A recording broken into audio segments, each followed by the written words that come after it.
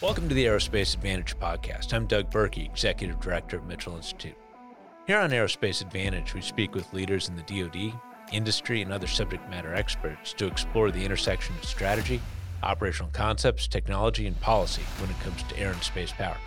If you like learning about aerospace power, you're in the right place. So to our regular listeners, welcome back. And if it's your first time here, thanks so much for joining us. And as a reminder, if you like what you hear, please do us a favor and follow our show, and give us a like and leave a comment so we can keep charting the trajectories that matter most to you. Now, we've spent the last several months focusing a lot on next generation UAVs. And the reason is simple. The Air Force is emphasizing this technology to bring mass and capability back to the air power equation. And to be clear, this has to work because the current aircraft inventory is simply too small and too old to meet the threats that we see around the globe. We need a way to boost the air power available for combatant commanders around the globe. Think about it. We've got China pushing hard in the Pacific, Russia at war in Ukraine, Iran and North Korea are still pressing to grow their nuclear capabilities, and the Middle East isn't exactly stable. In the Homeland Defense mission, it just can't be ignored. So these challenges, they all require air power, but we don't have enough jets to meet demand. Now, of course, types like the F-35, F-22, B-21, and others, they're crucial. But the Air Force is looking to augment them with unmanned partners that hopefully cost less to produce, not demand as much on the human capital side, and still deliver serious capability. If you think about it, we've already seen the first episode of this movie over the past 2 decades with remotely piloted aircraft like Predator and Reaper expanding the sensor shooter capacity for commanders around the world. And what we're looking at now is far more sophisticated. Mitchell is a big believer in this approach, and it's why we regularly try to help narrate this journey by speaking to the experts who are making it happen. And that's what we're going to do today. We've got Mike Atwood with us here. He's a Senior Director for Advanced Programs at General Atomics Aeronautical Systems. And he's spent most of his professional career in this field, so it's important to understand he's not a guy who's new to this conversation. He's lived in this space for years, and he's helped get to where we are today with UAVs. He's also got to see the table figuring out what's next with Future Vector. So with that, Mike, awesome to have you here. Yeah, thanks for having me. Always excited to talk about the future of unmanned warfighting and the contributions that General Atomics is making. No, that's great, man. So you've got one of the coolest jobs. You're literally helping chart the Future Vector for a significant portion of tomorrow's combat air power. And I think people are curious about your background. How did you get your start in this zone? Yeah, I think like most young kids, you watch something like Top Gun and you get excited to be a fighter pilot. And then you realize the journey it takes to go into the Navy and the Air Force. And I took a vector to get involved in aerospace engineering. Very young age, robotics was a big deal with the first robotics competition. And that just set me on a trajectory of kind of the triple major of computer software, electrical engineering, mechanical engineering, which gave birth to this whole UAV career. Over about 20 years, I was fortunate to work on the MQ-1 Predator, the MQ-9 Reaper, the MQ-20 Avenger, and now find myself running research and design at a world-class aerospace company at General Atomics. Very exciting time to be in my seat. There's a lot of change in how we're approaching warfighting, the inclusion of AI and machine learning. And so that core background that I have has enabled me to harness the power of kind of a digital revolution to really bring some pervasive warfighting concepts forward. No, man, that's awesome. And you're a private pilot too, right? I am, yeah. Along that journey, I still wanted to fly airplanes. And when I was in college at Cal Poly San Luis Obispo, I got my pilot's license. And that was a great place in Central California to fly around and fly to Napa and Tahoe and Santa Barbara. And that gave me a deeper appreciation for, I think, some of the bigger challenges we face in aerospace with flight critical hardware components, airspace integration, some of the less talked about issues with the UAVs. And so I have a personal integration into airspace, and that helps me make better decisions when we look at unmanned, integrating in and around manned aircraft. Yeah, man, I think that's so important. I mean, I grew up with aviation too, and I'm very active with it today. And there are those that do it like you do, and there are those that don't study academically. And I think the practitioner element is really important. So that's great to hear.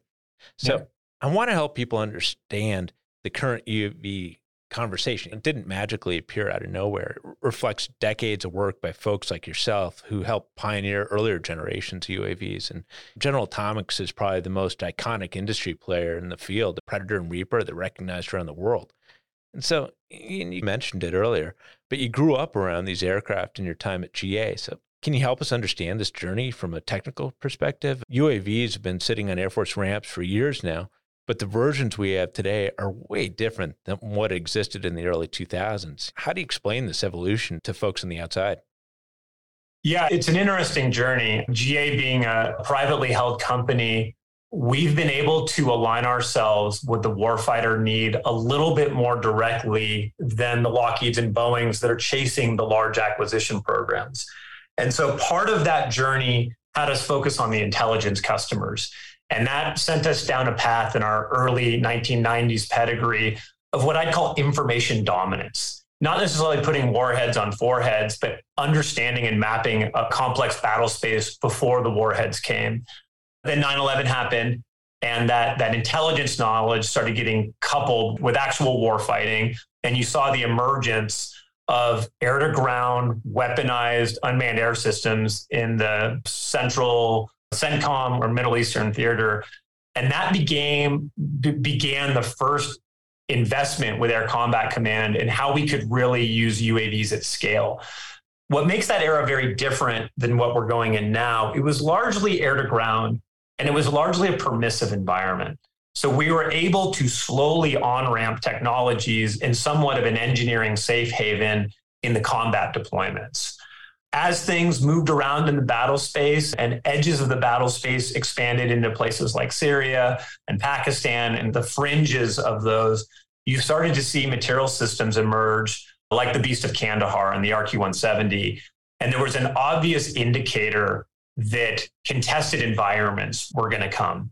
Those systems were not needed at scale. They were able to do very specific mission sets, and they largely hid in the shadows of the UAV programs that were out there, with seeing videos always being Hellfire engagements from the MQ-9 and the MQ-1. As CENTCOM has died down a little bit, the counterinsurgency war, and moving to Africa, and then even Africa has died down a little bit, the Ukraine conflict and the emergent China conflict have really pivoted to a threat system that challenges the legacy UAVs. And so for the last 8 years, there's been a shift in the tech. And the shift in the tech has been to operate in these highly contested environments. China gets a huge amount of focus. You hear it from Secretary Kendall all the time. So now we define the highly contested. And that is a peer level system that's at or above our technical capability today. And so a guy like me working on research and design is called into action to have a much bigger imagination than I had in the first decade of my career. And so that helps draw the canvas by which we're painting these new air-to-air unmanned man-team platforms that are really aligned to the highly contested air-to-air battle vice the air-to-ground permissive battle. That's an awesome descriptor. I remember living through it and watching it, and now you nailed it. So was industry already anticipating this sort of transition? Obviously, there were programs like Skyborg, AFRL, and other efforts that were helping move the enterprise? Or was this something that the industry was putting IRAD to on their own to move it, anticipating that this switch could come along at some point? How did that push-pull relationship work?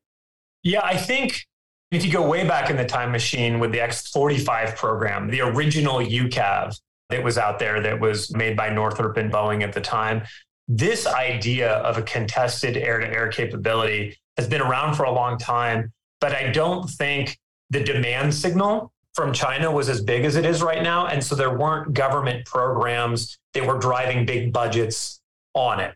So to your comment about IRAD, I think a lot of us chief technology officers saw that and started rebalancing our IRAD portfolios to focus on the technologies that would be needed within that, I'll call it unmanned combat air vehicle. And when I say that, I mean air to air. And so we have been spending a huge amount of IRAD on that. It wasn't until Will Roper, Secretary of the Air Force for Acquisition, came into play that he really started putting money behind the pursuit at a level that was significant, maybe to even dwarf a lot of our IRADs. That Skyborg was the anchor point. It was made a Vanguard program, which is the highest tier of risk taking. Skyborg went very well for General Atomics and catapulted, I think, the awareness of what unmanned air-to-air could do to a level that we hadn't seen prior to 2020 calendar year. And I think that spark has ignited a wildfire of programs in and around unmanned air-to-air, highly contested operation. I think that's come at the same time as tensions with Taiwan and the integration with the Australians have doubled down on the geopolitical attributes of that. And the speed to ramp that we all feel, whether it's at the industry partners or at the government, is driving a whole new emphasis on including the technologies that we've been incubating to become real at the operational level. That's incredible. So walk me through where you see the state of play today. Secretary of the Air Force, Frank Kendall, has made it abundantly clear that he's all in on next generation UAVs. They tie into his operational imperatives in a lot of ways. So what's your take on this vision, and where do you think the service is trying to go, and why? You alluded to it with the threat, and obviously China's a driver, but what are other factors we should consider here? It's been interesting to watch Frank Kendall come into office and take over the reins from Will Roper. Will Roper is a fabulous R&D big thinker coming from Strategic Capability Office and MIT before that. What's different about Secretary Kendall is he understands how the defense apparatus works from an acquisition standpoint. A little bit, I think, better because of his experience than Will did. And so what Kendall's done is mapped a robust acquisition strategy around the emergent technology. And that's enabled us in industry to really start putting rubber on ramp in ways that was more R&D in Will Roper's era. And then in addition, I think mission analysis and modeling has showed there's a huge amount of value in mass. So much of our Department of Defense has been focused on the bald eagles, on the F-22s, on the F-35s, on the B-21s. I think Secretary Kendall brings a unique perspective that mass has its own value in the fight. And so you take a lower cost, more commodity aircraft mapped to a highly contested environment with a secretary that understands the acquisition cycle. You take that with all the incubation of the IRAD, and I think the Air Force really has a recipe for success right now. The biggest challenge that I see Secretary Kendall dealing with right now is the policy issues. If you have unmanned, weaponized air-to-air airplanes operating in a highly contested environment where they might be jammed and denied of communications, what authorities are we going to give warfighters to implement those mission systems? How is that methodology and tactics going to overlap with existing fighter tactics? And how do we find the right recipe of risk-taking to capability in the warfight? And it's not really like an engineering technical problem. It's more of a use of the product problem right now. And I think that's the phase that the Futures Group at Half A5 is working on in conjunction with Secretary Kendall. And I think that will drive what the average American sees on the ramp in that 2026, 2027 timeframe of this operational system.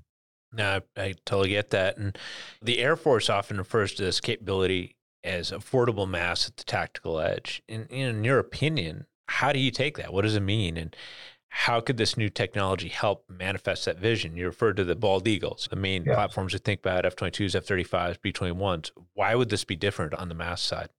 Yeah, so we understand the bald eagles, and I'll switch my analogy just for a bit to kind of a Zippo lighter. You use it all the time. You have it your whole life. Your kids inherit it. You know, that is our F-22. That is our B-2, our B-21.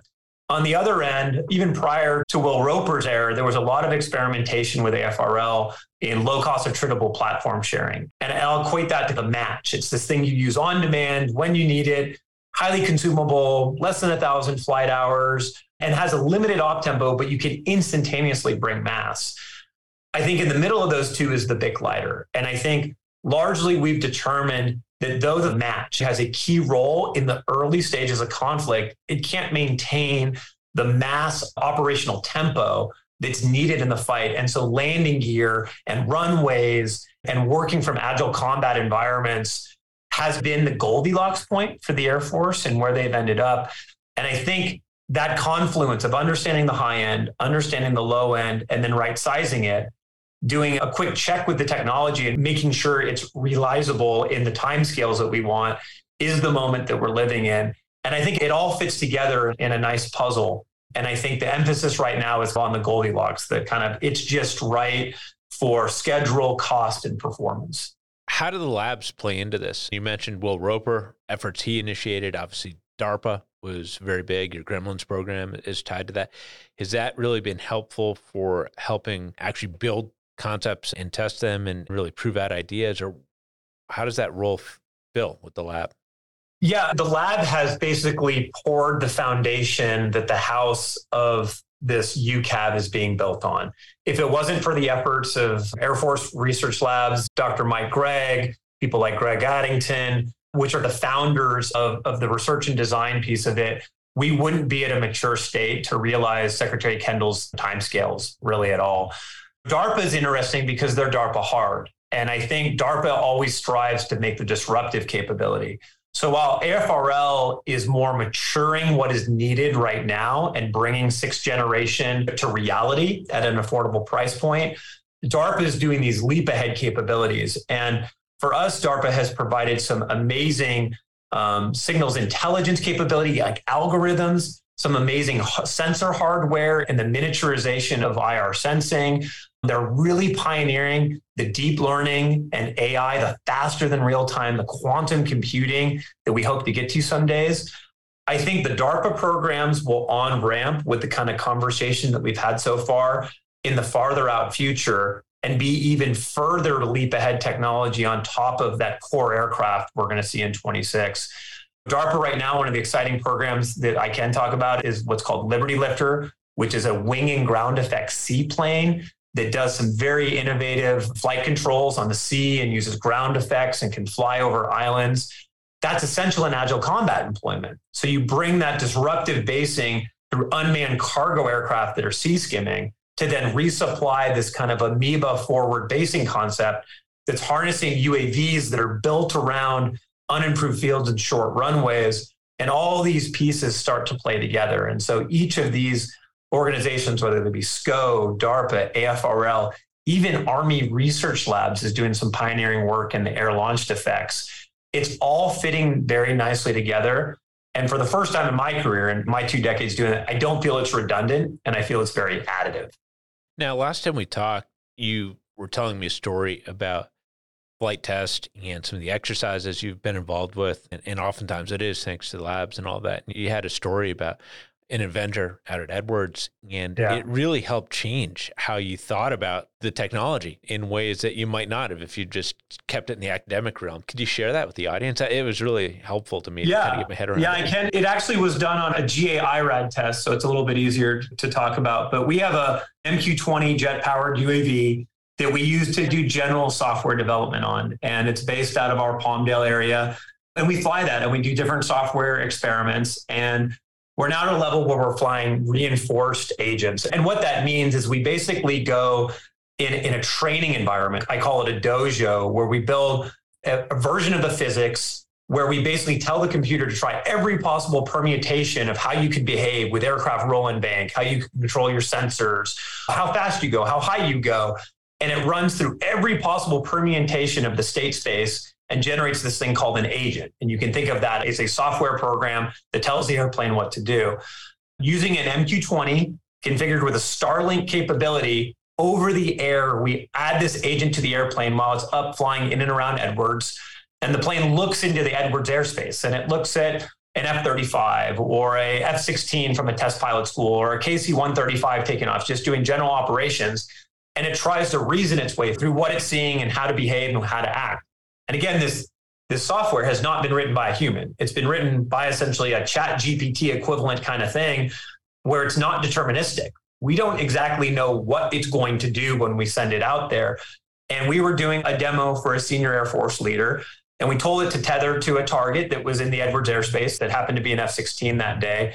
And lo and behold, a Southwest airliner going to San Bernardino Airport happened to find itself on an instrument approach procedure between us and the F-16. And while we're sitting there with this agent running, the plane turned and started following the Southwest airliner. And of course, our UAV is in a FAA mandated airspace and these geofence boundaries. There's no actual safety risk here. It's all separated to the FAA standards. But it turned at more than 50 nautical miles away to go follow the Southwest airliner.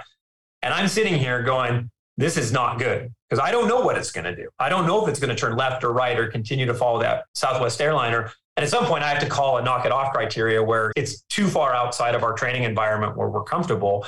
And after about 15 seconds, it turns back and starts looking at the F-16 again. It had observed the behavior of the Southwest airliner and determined it was not a class of military target.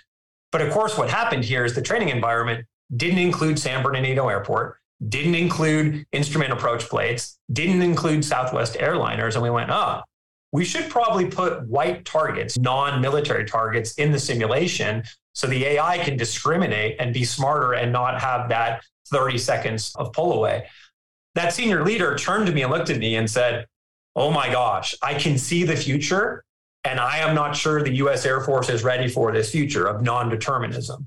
And back to my comment about Secretary Kendall, I think that is the bigger, heavier conversation that the Pentagon is having. When we go to war, if we go to war, how are we going to harness this capability, take the right amount of risk? And of course, in the case of going to war, it's going to be flying with other blue aircraft. How do we make sure it behaves in a way that the other blue US Air Force aircraft are integrated properly with it? And so we are absolutely at the forefront of this technology. It is real. It is today. It is here. The question is, what do we want to do about it? And how are we going to take risks to implement it? I really appreciate that. And obviously, we're a nation that's come from the MQ-9, which is being flown remotely with humans very much in the loop.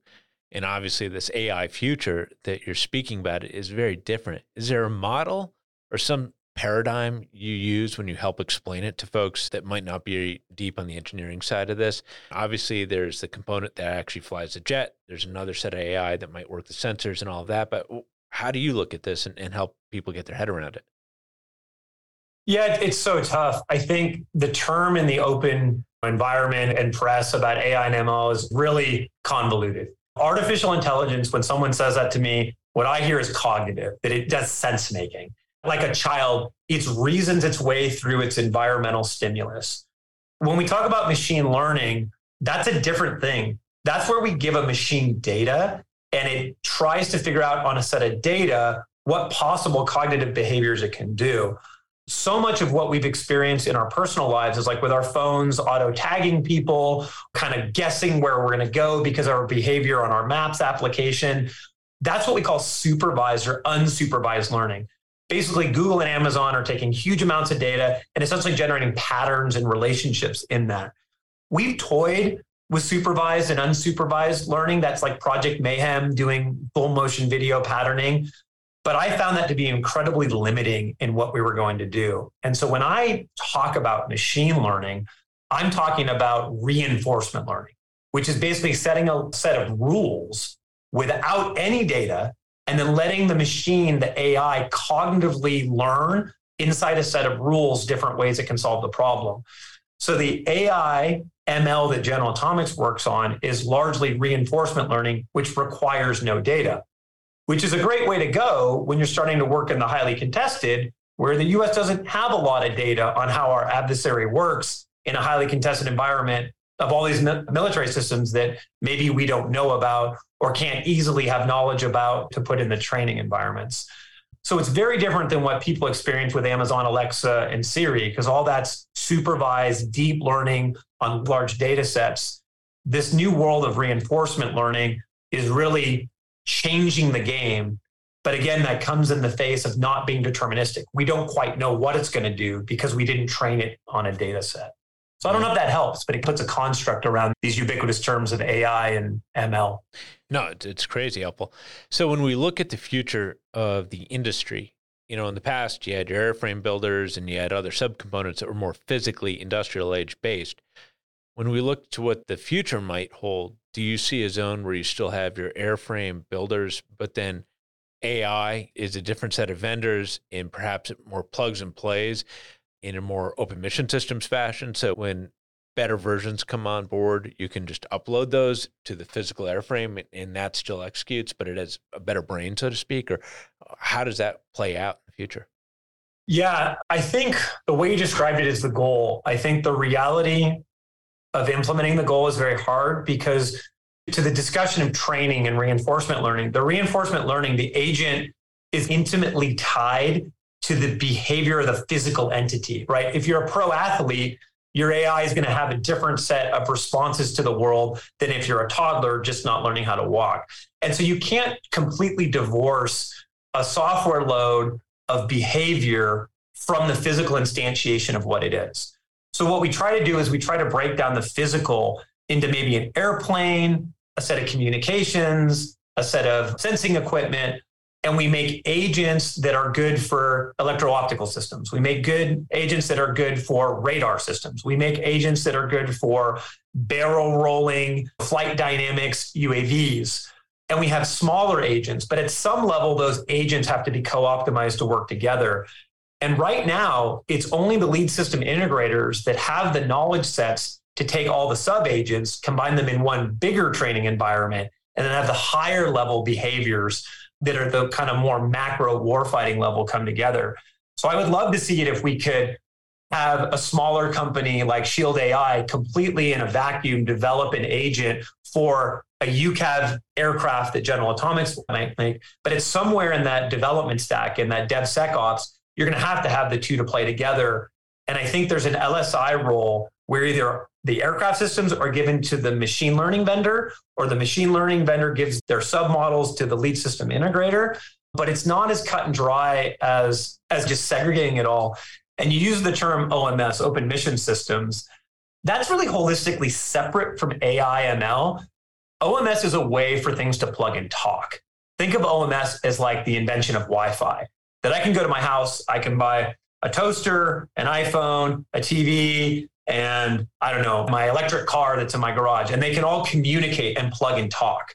That's what OMS gives. That doesn't really give me the AI software that does that. So AI rides on the transport layer of the communications of OMS, but OMS and AI or AI ML are very different things in themselves. Yeah, it is really, really impressive how you're breaking this down. What we're looking at right now in many ways is a generational reshaping of the aerospace industry. GA was one of the first new entrants that scaled since the end of the Cold War in many ways. And now there are a lot of other players in the mix. And obviously there are different elements of the UAV industry. They're very small UAVs and then on up. How do you see this amount of activity and the new entrants and all just changing dynamics? And what are the pros and cons with it? It's been interesting. I'm involved in a couple missile programs. And one of the big lessons learned in missile programs is how do you make all the missiles you need to fight this giant mass war that we've been describing and an away war? And I think an idea emerged when we made kinetics that we need as many supply chains as we can possibly have that have resiliency to provide the level of mass. Because again, we're not making bald eagles anymore. We're making this kind of middle ground product that you're going to bring thousands of, not hundreds of. And so I think there's an acknowledgement across the industry and the government that there will have to be multiple suppliers. You're not going to see an MQ-25 competition the way it was where Boeing won that as a single provider. You're going to see multiple providers come. So when that happens, you end up in this modularity discussion about how do you make multiple offerers, products all integrate and work together and be somewhat on the same tech stack.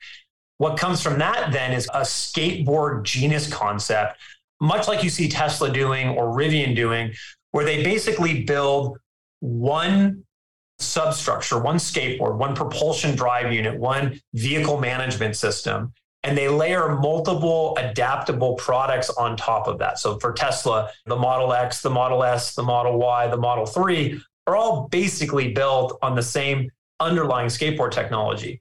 The difference in the Department of Defense is we're saying that the Model 3 will be built by General Atomics, the Model Y will be built by Boeing, the Model X will be built by Lockheed Martin.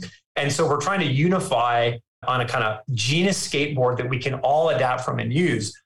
That then enables affordability, because if we build 1,000 skateboards and we go to rate on that, we can easily drive the cost of that down. And that component of a vehicle, whether it's a car or an airplane, is about 70% of the work content. So you drive down the cost on the 70%, and then you let the 30% of the cost vary around the mission needs. Maybe it's electronic attack, maybe it's sensing, maybe it's weapons delivery, whatever you can imagine that mission to be, you can do to a different vendor. But the key is everyone aligning on that genus and having a genus that is adaptable to the range of missions that we know that we need to do today.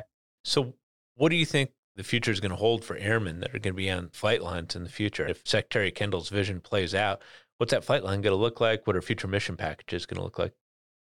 I don't think it's a secret that we can't even staff our fighter pilots today for the planes we have, let alone if we create even more of those fighter planes. So I think you're going to see manning within the Department of Defense largely stay the same. So you're going to have the same number of men, but they're going to be able to project more combat power.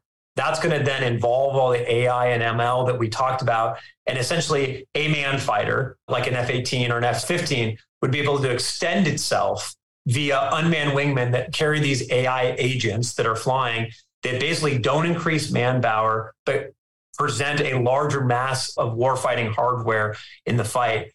I think what's going to happen is our airmen and our guardians are going to start thinking more like a battle manager than the Tom Cruise Maverick fighter pilot. They're going to be commanding squadrons in the air and not just worried about their own mission systems. So we're going to see constant manning, but we're going to see a renaissance in how we train and how we equip them. There will always be the basic flight training. There will always be the T-7 airman ship that they'll work through. But I think a lot of it will be done within a more terrestrial, virtualized environment where we present the agents to these fighter pilots and we look and we adapt a human tactic with a machine learned tactic and we harness a power there. So it's going to be less about flying airplanes and it's going to be more about closing kill chains. Now, and I bet it's going to demand a lot of discipline within roles and responsibilities. We remember the early days of Predator where you could have literally a 4-star general trying to very tactically control one aircraft over the battle space and from the KAC or even the Pentagon. And now, that really sub-optimizes who is in the best position to do things effectively, efficiently, and all that. And now with this new technology, it could expand it even further. So I think really driving that discipline is going to be huge. Yeah, and I think there's an interesting comment there and a whole nother line of thinking we could talk about maybe at a future time about battle management. So now if you go from 50 fighters in a forward fight that, a major battle center is trying to manage, what targets are priority and what's not, now you're talking about thousands. So how do we take the thousands and strategically make battle management decisions at the speed of relevance? So there's a whole nother movement going on within General Atomics at the battle management, not at the fighter pilot in the forward fight. How do we look at the data pipes? What information are we getting? What information do we need? What's resilient? What's not? If we're only talking to the UAVs once every 10 minutes, and they're only talking to us once every 10 minutes, what does battle management look like? Yeah. What does our airplane look like? What does our ATO look like? And what is the speed of relevance? We all assume that our adversaries are going to be using things like quantum computing and AI. And if they're closing those kill chains in seconds or minutes, and we're not at the speed of decision-making at the battle management level, that's a failure as well. And so understanding how the battle management software overlaps with the on-aircraft agent software, overlaps with the manning that we have in our fighters is a very complicated systems engineering problem. GA recently acquired a company named CRI, and they're big thinkers in this space, and they have some very pervasive ideas on the battle management side of that. There's a very exciting product being launched from them called Optics, and harnessing that battle management power with the emergent UAVs, with the AI, and mixing that together is going to be something really special in the next 5 years. Now, and you're speaking exactly to why you hear Mitchell come online so much, defending the battle management community, especially as we sunset some of the legacy airframes. The new tech isn't quite there, and there's a risk to just get rid of this talent because there isn't something immediately to attach them to for hardware. And yet, this is serious art these people have learned, and we cannot sunset that prematurely because we're going to need it on the backside. And I think it's a growth area in many ways. Yeah. So another area that I think is really going to have to change a lot is test and evaluation. I'd argue that we largely have an industrial age model in play. It's a huge challenge for moving through major programs that we hear about all the time, like F-35 and B-21 is going to have to go through it and all that. When you look at the level of complexity and in the speeds we need for fielding things like next-gen UAVs, how do you think that test and evaluation complex needs to adjust to be relevant for information age capabilities? Yeah, it's a great question. It's a hard question to tackle. I think the easy answer that you hear from most people is we're going to go and we're going to virtualize that. We're going to do so much of this unknown battle space as a bunch of different courses of action or a bunch of different laydowns that we just can't test in the physical world. But to the example that I gave earlier of how we test our AI out on the range, the testing is going to pivot to understanding all the things that aren't in our virtual environment. So we're actually not going to validate and verify and test. We're going to find the gaps in our virtual simulation. So going out on the range is going to be a key component in the DTOT communities, but it's more going to drive virtual testing and the ability to compute faster than real time. I think what that'll do is it'll speed up the pipeline of having trust and in the systems and the capability the systems have.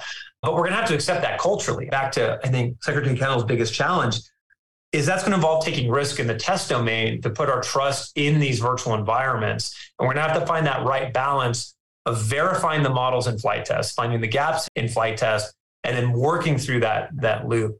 And so much of the testing is not going to be flight sciences. It's not going to be how hard can you pull the stick and roll.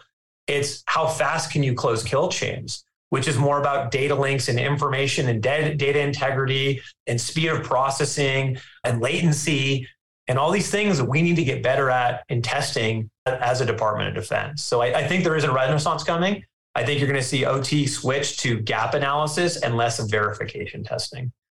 As the saying goes, no bucks, no Buck Rogers. So what's the business case that you guys and other actors in this field need to ultimately take this to the next level? I think one of our frustrations has been, there's been a lot of talk about this, but the service oftentimes, for various reasons, oftentimes just for lack of cash, is not scaled production avenues. And so things just remain in the test or theoretical land way too long.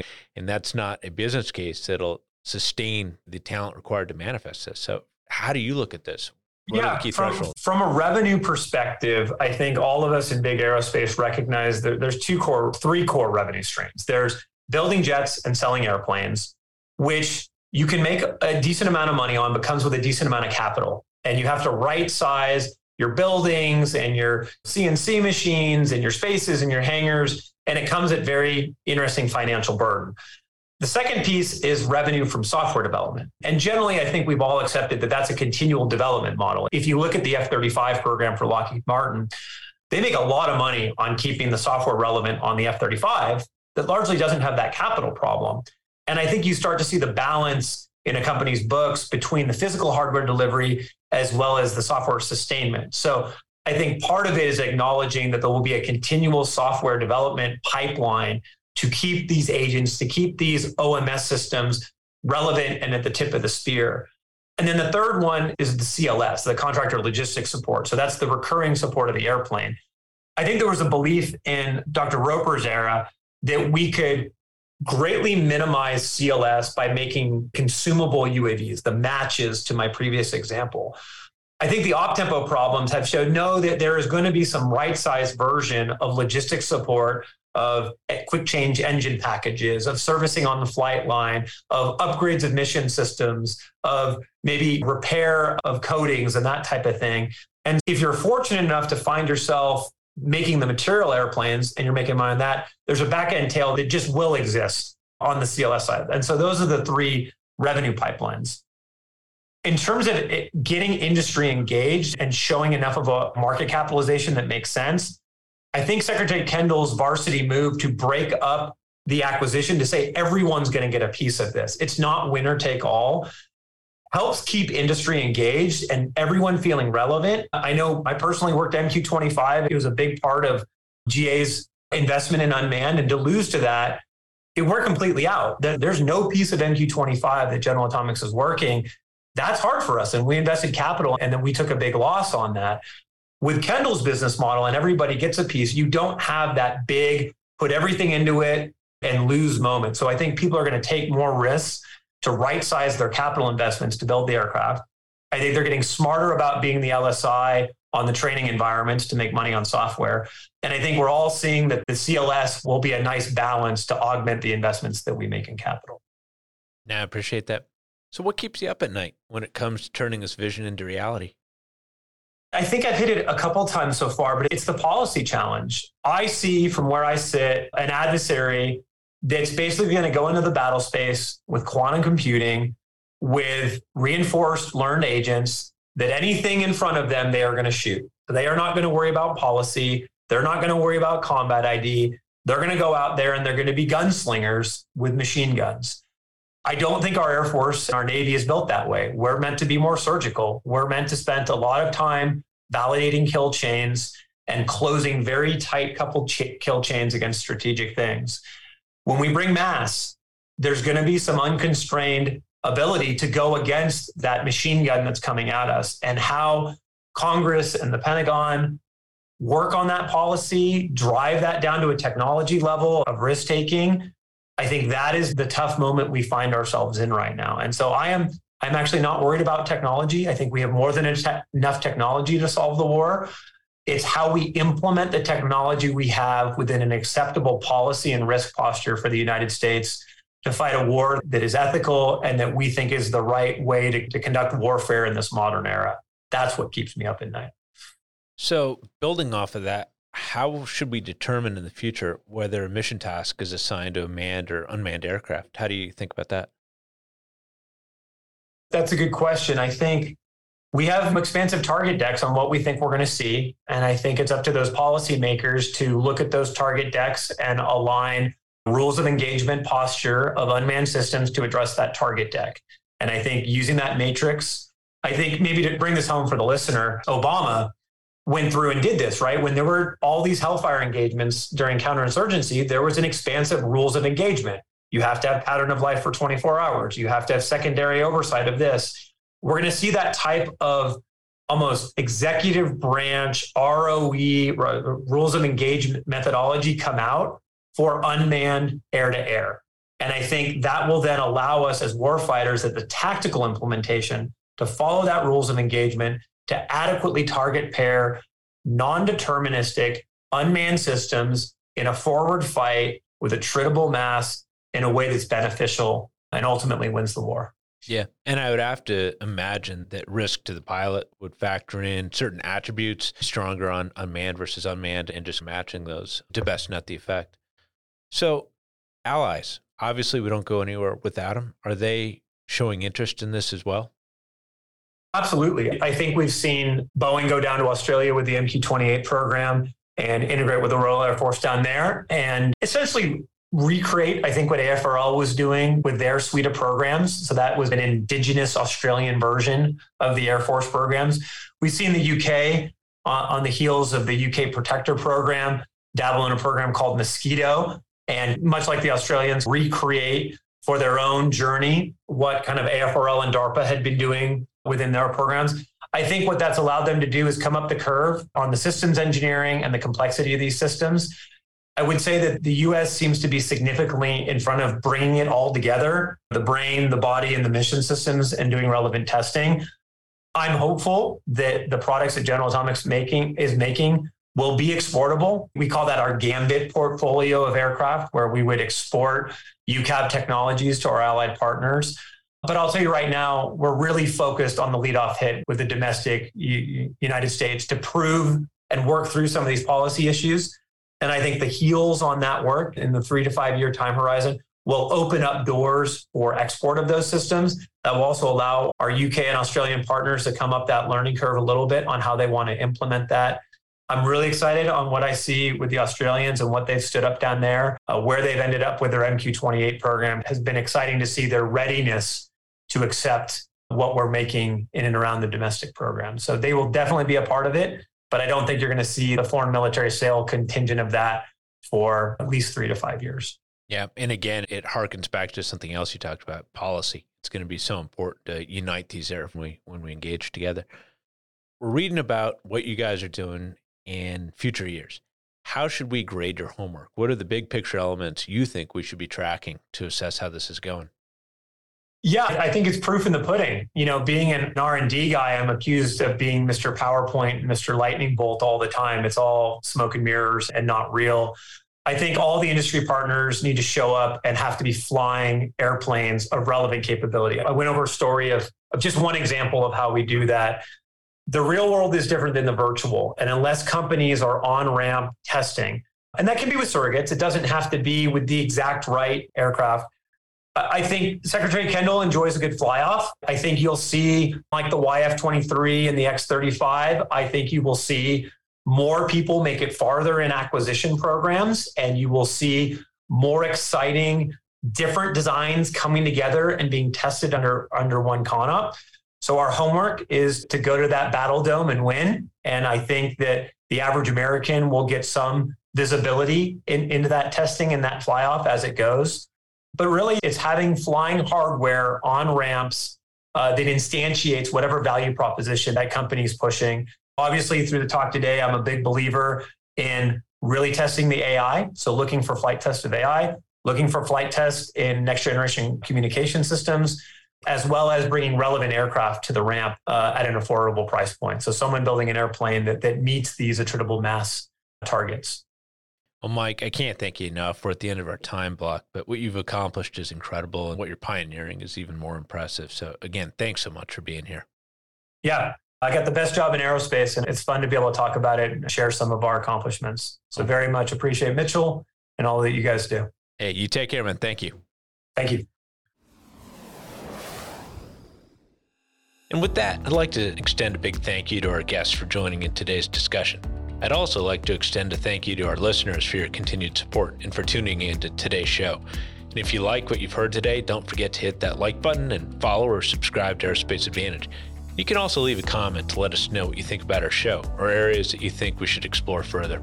And as always, you can join the conversation by following Mitchell Institute on Twitter, Instagram, Facebook, or LinkedIn.